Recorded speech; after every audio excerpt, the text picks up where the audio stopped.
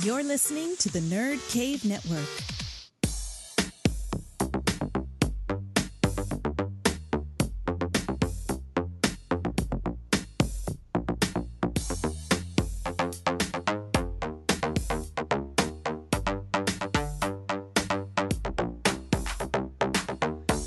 Welcome back to episode 10 of the Nerd Cave Retro Podcast. My name is Jason Robbins. And I'm Derek Diamond.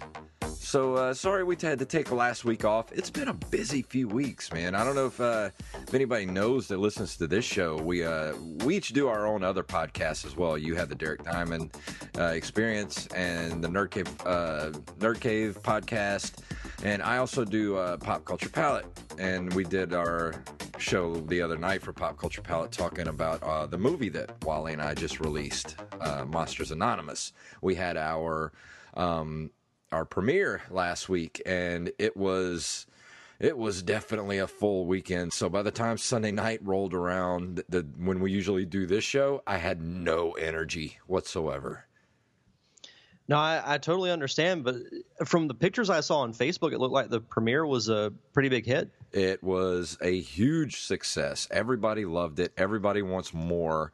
We're already planning the sequel, and we're going to do another Kickstarter for it pretty soon. So everybody keep their eyes open for that. We'll definitely keep you informed on this show as well as the Pop Culture Palette if you listen to that show as well.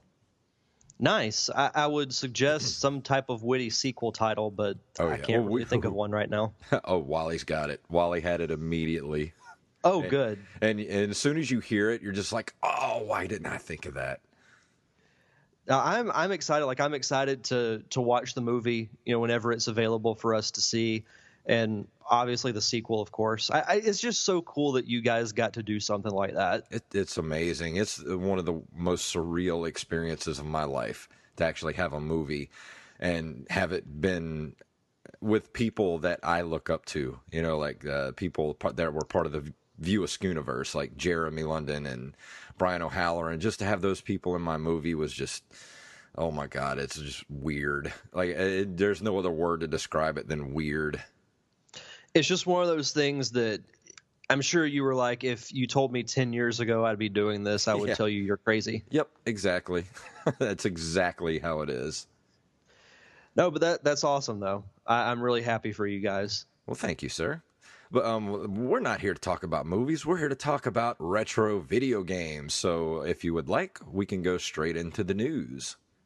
Let's do it.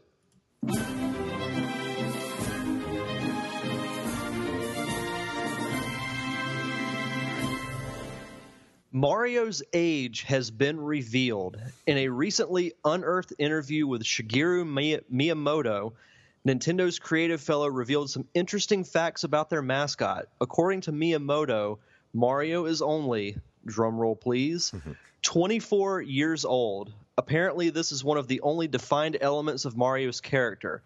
While Mario's facial hair may suggest otherwise, the plumber is yet to enter his 30s. What do you think of Mario's age? And this is courtesy of mynintendonews.com. This is crazy. Yeah. He looks at least 35, and I think that's being a little generous. Yeah, 35 to 45 at least. I mean, hell, when they made the movie of Super Mario Brothers, what was his name that played Mario? He was in Bob Hoskins. Yeah, Bob Hoskins. That dude was like 50 when he did that movie. Yeah, he had to have those rocket boots to actually be able to jump. Yeah. I'm sorry. Mario is not 24 years old. He's got to be at least 40. Between 35 and 45, at least.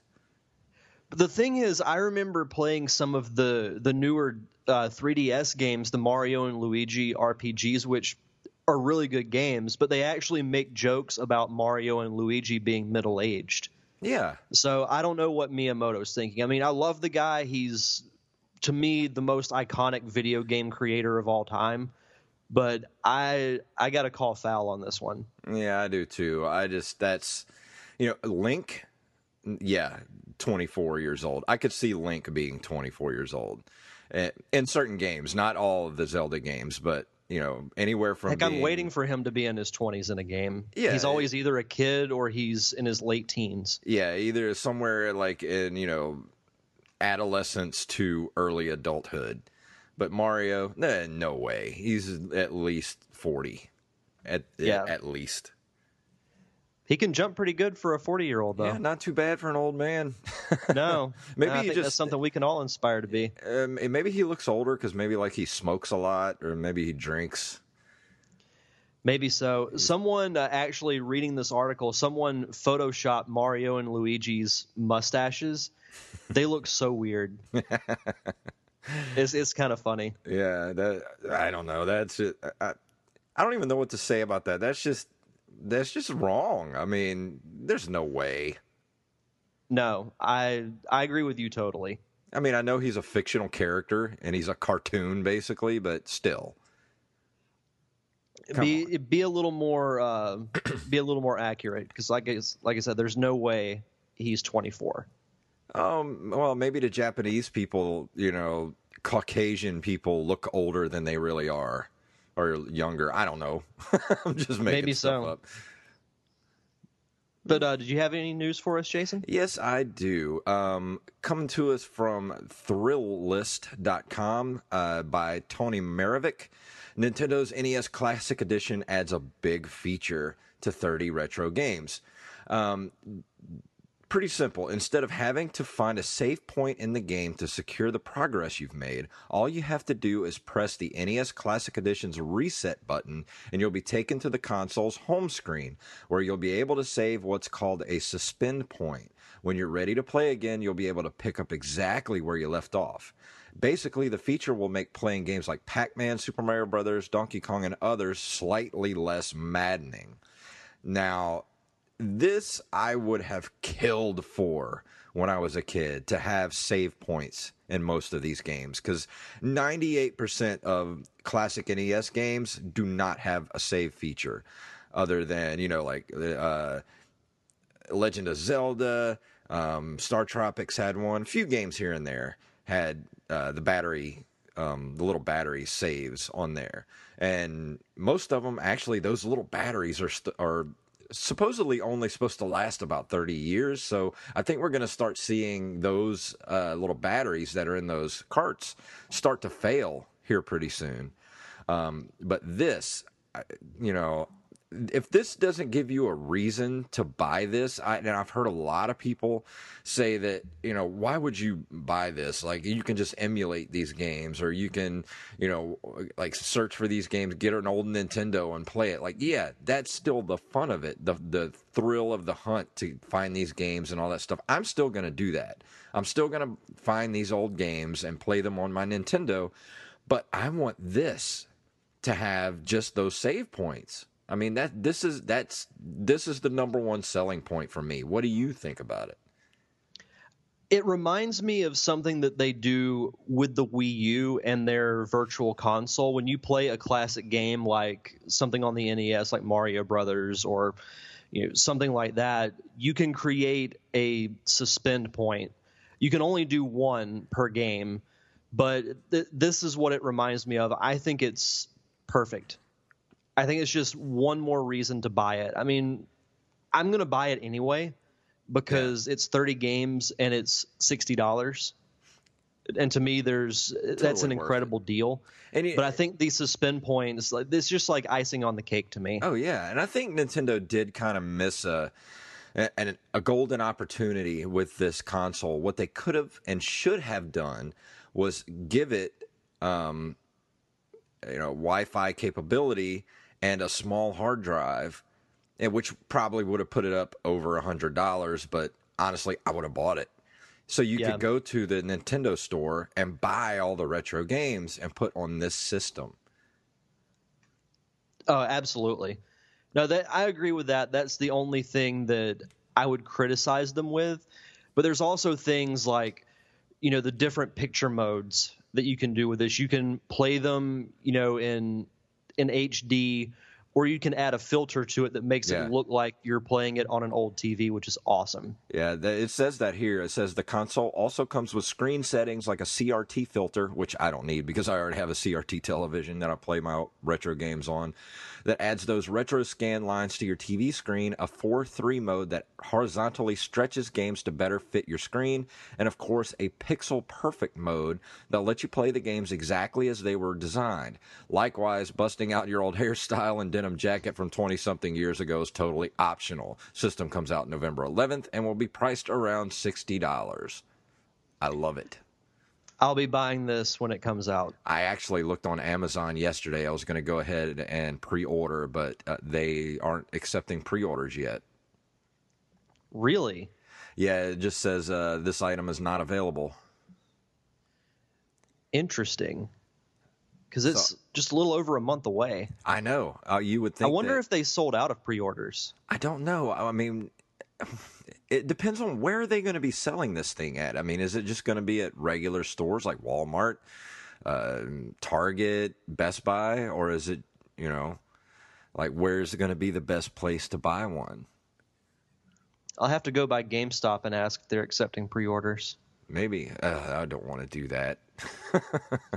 I mean, it's not the GameStop. ideal situation. No, But- I would much rather just order it on Amazon and have it be delivered the day that it gets released. Yeah. No, I agree. But either way, super excited for this. Any fan of retro games should have this on their list. No doubt. If you're a hater and you don't want one, that's fine. But for me, I'm going to buy it and I'm going to have all the save points. If you're a hater, why are you listening to this podcast? And on that note, let's go into this month in video game history. You start this one off. In 1984, and I'm probably going to pronounce this wrong, but Nyan Falcom releases Dragon Slayer, which lays the foundations for the action role-playing game genre.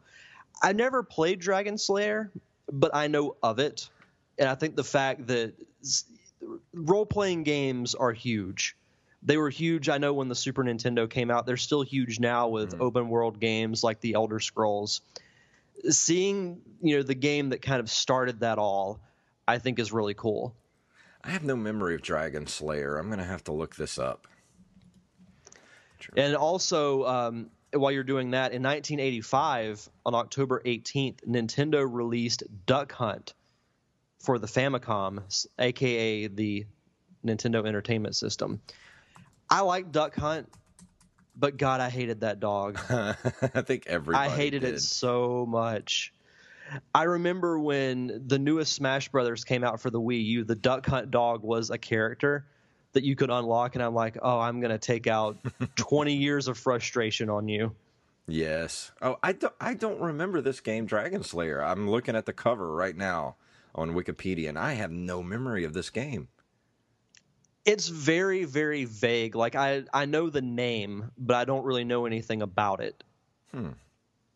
But still, I mean, if it laid the foundation for one of the most popular genres out there, It says you got to give credit where credit's due. Yeah, Dragon Slayer was a dungeon crawl RPG that was entirely real-time with action-oriented combat, combining arcade-style action mechanics with the RPG mechanics found in traditional RPGs like Wizardry and Ultima. I'd like to check this out or look at some gameplay from it because I have no memory of this at all. No, absolutely. In 1987, October, Nintendo releases Mike Tyson's Punch-Out! For the NES and the Famicom, which I love Punch-Out! I had the regular Punch-Out! I never had the Mike Tyson's because I bought mine after 1990. I think after they didn't. I think the license expired that Mike Tyson had with Nintendo. I played this game a little bit, but I would say it has one of the most iconic final boss fights, if you will, because you get to fight Mike Tyson. Yeah. And knowing like how big his name was back then, that had to have been really cool. Mike Tyson was like one of the biggest names in the world in the late 80s. Yeah. In October, LucasArts releases Maniac Mansion, the first game to use the SCUM engine, innovating the point-and-click interface for the adventure game genre. I've seen a lot of videos for Maniac Mansion, but it's one of those games I never played. I'm really interested in finding this game to play it. I'm not going to lie, I've never heard of it. Really? Really, I'm actually looking it up right now. Yeah, there's some really good... actually, on Cinemassacre, you can look up... I think they did a James and Mike Mondays where they played Maniac Mansion. And it's just, it's one of those point-and-click adventures. One of the very first ones. So it's kind of early in that genre. And it's probably not very good, but it looks fun enough to play. Like, to go back and really kind of experience that. Yeah, I'm looking at pictures right now. This actually looks kind of neat. Yeah. Like, it'd be something I'd try. I never got to play it, but I did play like Shadowgate, and there was another one that was really big on, I can't remember the name of it, for the Nintendo, but I remember Shadowgate because I really like that game. That's another game that's on my list as a top priority. When I find it, I want to buy it.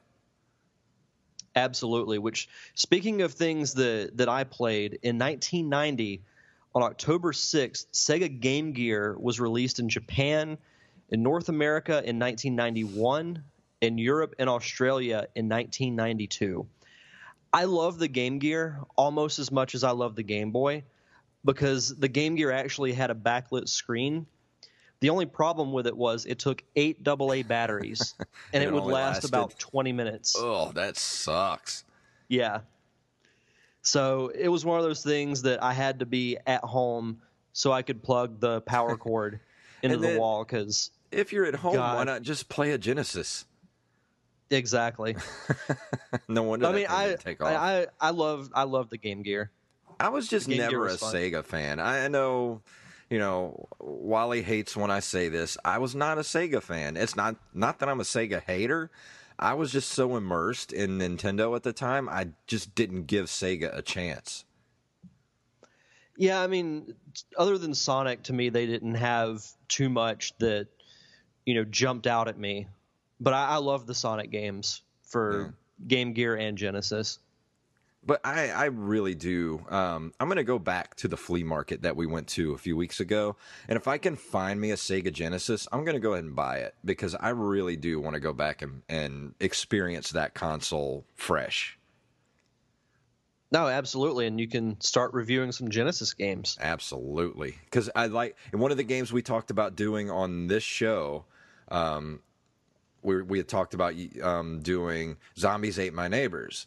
And that's one of the Super Nintendo games I've been looking for. Well, I saw it out of the corner of my eye at the flea market that day that we went. And I turned my head and looked, and I was like, oh, it's the game. It's the one I want. But it was the Sega version. I was like, oh. Damn. That sucks. If I'd have had a Genesis, I would have bought it. I need to find that game. Oh, yeah. Do you still have a Genesis? Yes. Well, if you do, and we go back and it's still there, you should pick it up. Definitely. I do want to go back, at some point in time. Yeah. Well, we'll talk off air about that. Oh yeah, we'll do that, and we'll let everybody know too. So if anybody lives in this area, you can meet us over there, and we can all go on a hunt together. A retro gaming scavenger hunt. Yes. But tonight we're going to be, let's go ahead and move into our review section of the show. And I'll explain a little bit about why I'm reviewing this game, because the last show I said I was going to do Crystalis, but I really didn't have a lot of time to play it. And the time that I did play, I got sucked into playing this game.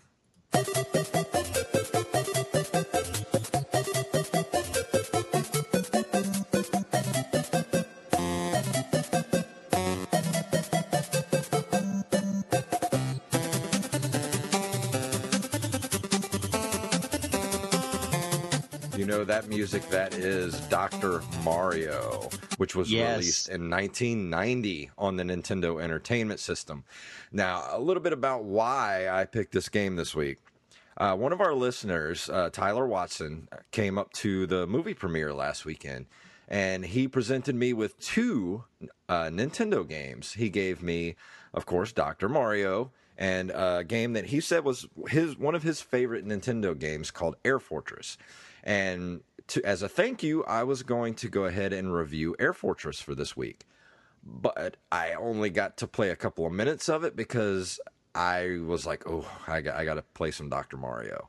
So I popped it in and immediately got sucked into the Dr. Mario world, because as much as I love Tetris, Dr. Mario just takes it a step further. So, Tyler, thank you so much. You have destroyed hours and hours of my life this week by giving me Dr. Mario.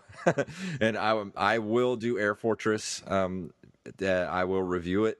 But, man, Dr. Mario holds up like crazy. And if you've never played this game, if you've played Tetris, you understand the mechanics of the game. But it just takes what Tetris does and takes it one step further. And a little bit about this game. Dr. Mario is an arcade-style action puzzle video game designed by Gunpei Yokoi and produced by Takahiro Harada. Nintendo developed and published the game for the NES and Game Boy consoles. The game's soundtrack was composed by Hirokazu Tanaka. The game focuses on the player character Mario, who assumes the role of a doctor and is tasked with eradicating deadly viruses. In this falling block puzzle game, the player's objective is to destroy the viruses populating the on-screen playing field by using colored capsules that are dropped into the field. So basically what you have to do is you have these 4 different or 5 different capsules, and each of them are either solid color like red, blue, or yellow, or they're mixed colors like red and blue, yellow and blue, red and yellow. And you have to match up 4 colors to make the blocks disappear. And there are, imagine, like Tetris, the field of Tetris, where you mainly just have to get, a line or the blocks to line up a certain color. There are viruses in the field that you have to line up at least 4 of the same color to make these viruses disappear.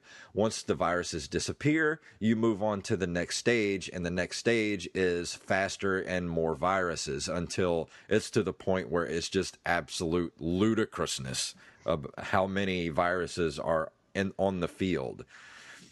There is very few games that I consider to be dangerously addictive in this world, and Dr. Mario is definitely one of those games. Have you ever played Dr. Mario?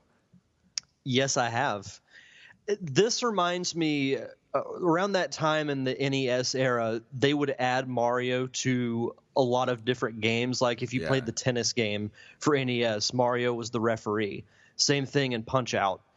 But to me, this is easily the most successful one, because it's kind of taking Tetris, putting Mario's face on it, and adding, a new dynamic to the puzzle building. Yeah. And I'm one of those people. I love Tetris. I played that game so much on my Game Boy. I can still hum the theme song in my head perfectly. But like you said, Dr. Mario took that fun aspect and it made it even better. I haven't played this game in a long, long, long time. It's a lot of fun. It still holds up like crazy. I mean, I literally haven't played this game since like 1990, 91. I never bought this game. It was always a rental for me. And I guess it was a good thing I never actually bought it, because I would have been just sucked into playing this game for hours and hours and days and weeks. But going back and playing it now, it's still just as fresh as the day as it came out. And this should be one of the games that Nintendo ports to mobile gaming. And I think it would be easy to do that. And this type of game is perfect to play on a phone. Yes. So I think they're missing a huge opportunity if they don't put this on mobile gaming. Well, they are transitioning into doing more mobile gaming. I mean, I don't know if we talked about it on this show, but Super Mario Run is going to come out around Christmas for iOS and eventually Android. I think Dr. Mario would be a great, second game for them to do. And for those who are curious, I actually just looked this up to confirm. Dr. Mario is going to be on the mini NES. Nice. So we'll have that to look forward to. Yeah, and you'll be able to save your game wherever you're at. But actually, this game does have a really good. It's not necessarily a save feature, but whenever you do, I don't want to say like you fail a board, it's game over. But you can go back to that same board because the start screen is like it's got a little slider that you can move to set it to whatever level you want to be at. You can set your difficulty, and wherever you were before, that's where you can start from. Or, I mean, you can start from pretty much anywhere in the game. Yes. At any difficulty, which was nice. Yeah. No, I want to play Dr. Mario now. Now you've got me addicted. Just thinking about it right now, just talking about it makes me want to immediately just go start playing it because, it's one of those games that everybody can get into and everyone can love. It's not, it's not like an action RPG. It's not a 2D side scroller. It's not a shoot 'em up or a beat 'em up. It's just a puzzle game. And there's something about these Nintendo puzzle games that just stand the test of time. And they will be good games 100 years from now, 200 years from now, 1,000 years from now when we're all dead and the aliens come here to look for our artifacts. They're going to find, a Nintendo buried under a mountain somewhere with Dr. Mario, and they're going to start playing it and be like, wow, this is awesome. And they'll get addicted to it too. They'll all spend their hours and days playing Dr. Mario. Of course they will. But this game, I mean, if you find this game at a flea market or whatever, and you're building a collection, this is high on the list of games that you must own. And if I give this game a rating, 1 out of 5, out of 5, I give this game a solid 5. I mean, this is 8-bit. Almost 8-bit perfection of they nailed it. They perfectly nailed what they were trying to do. That's a pretty high recommendation. I love it. Yeah, because I mean, there's not much to the game other than just what it is, and what it is a highly addictive puzzle game that just there's nothing wrong with this game. I mean, if you fail at this game, it's because you suck at it. It's not because the game is bad or the game is broken. There's nothing broken about this game. It's just, it is what it is, and it's perfect. I can't wait to play it again. Oh, yeah. When that mini NES comes out, you're going to be sucked into it like I was this past week. Every spare 10 minutes I had was spent playing Dr. Mario. Like yesterday, I mean, we were getting ready to go. We had some errands to run, and my wife was taking a shower, and she was getting ready, and I was just like, I'm going to go play some Nintendo while you're getting ready. And then she's like, okay. And then she gets done, and, we're, like, ready to walk out the door, and she's like, are you ready? I'm like, oh, one more game. That's fantastic. But, yeah. No, that's I love that high praise. Yeah. I can't wait to play it on the mini NES when it comes out.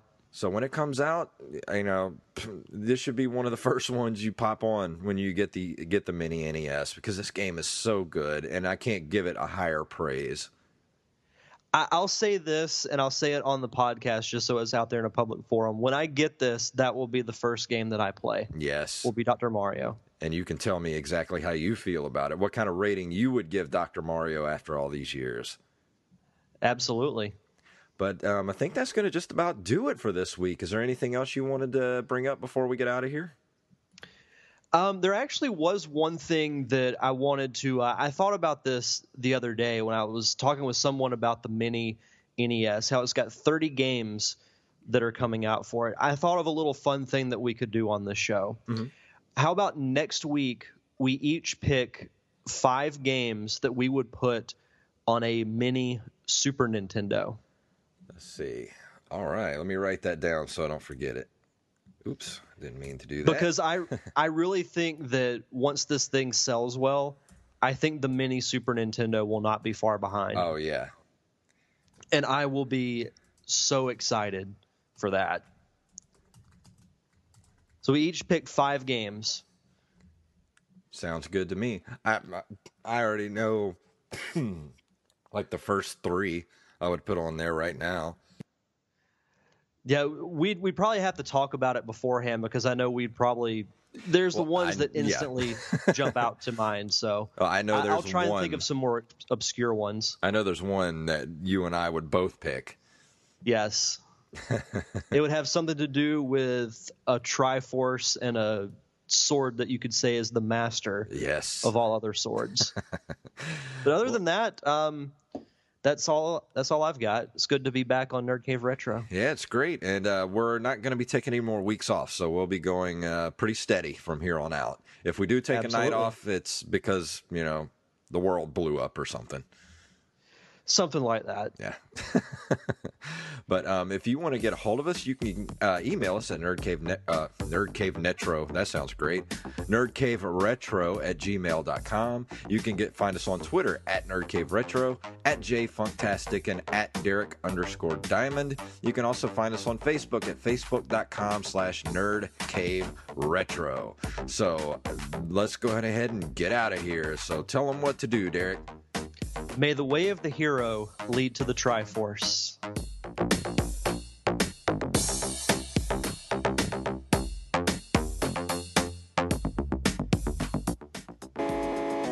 You've been listening to a Nerd Cave Network production.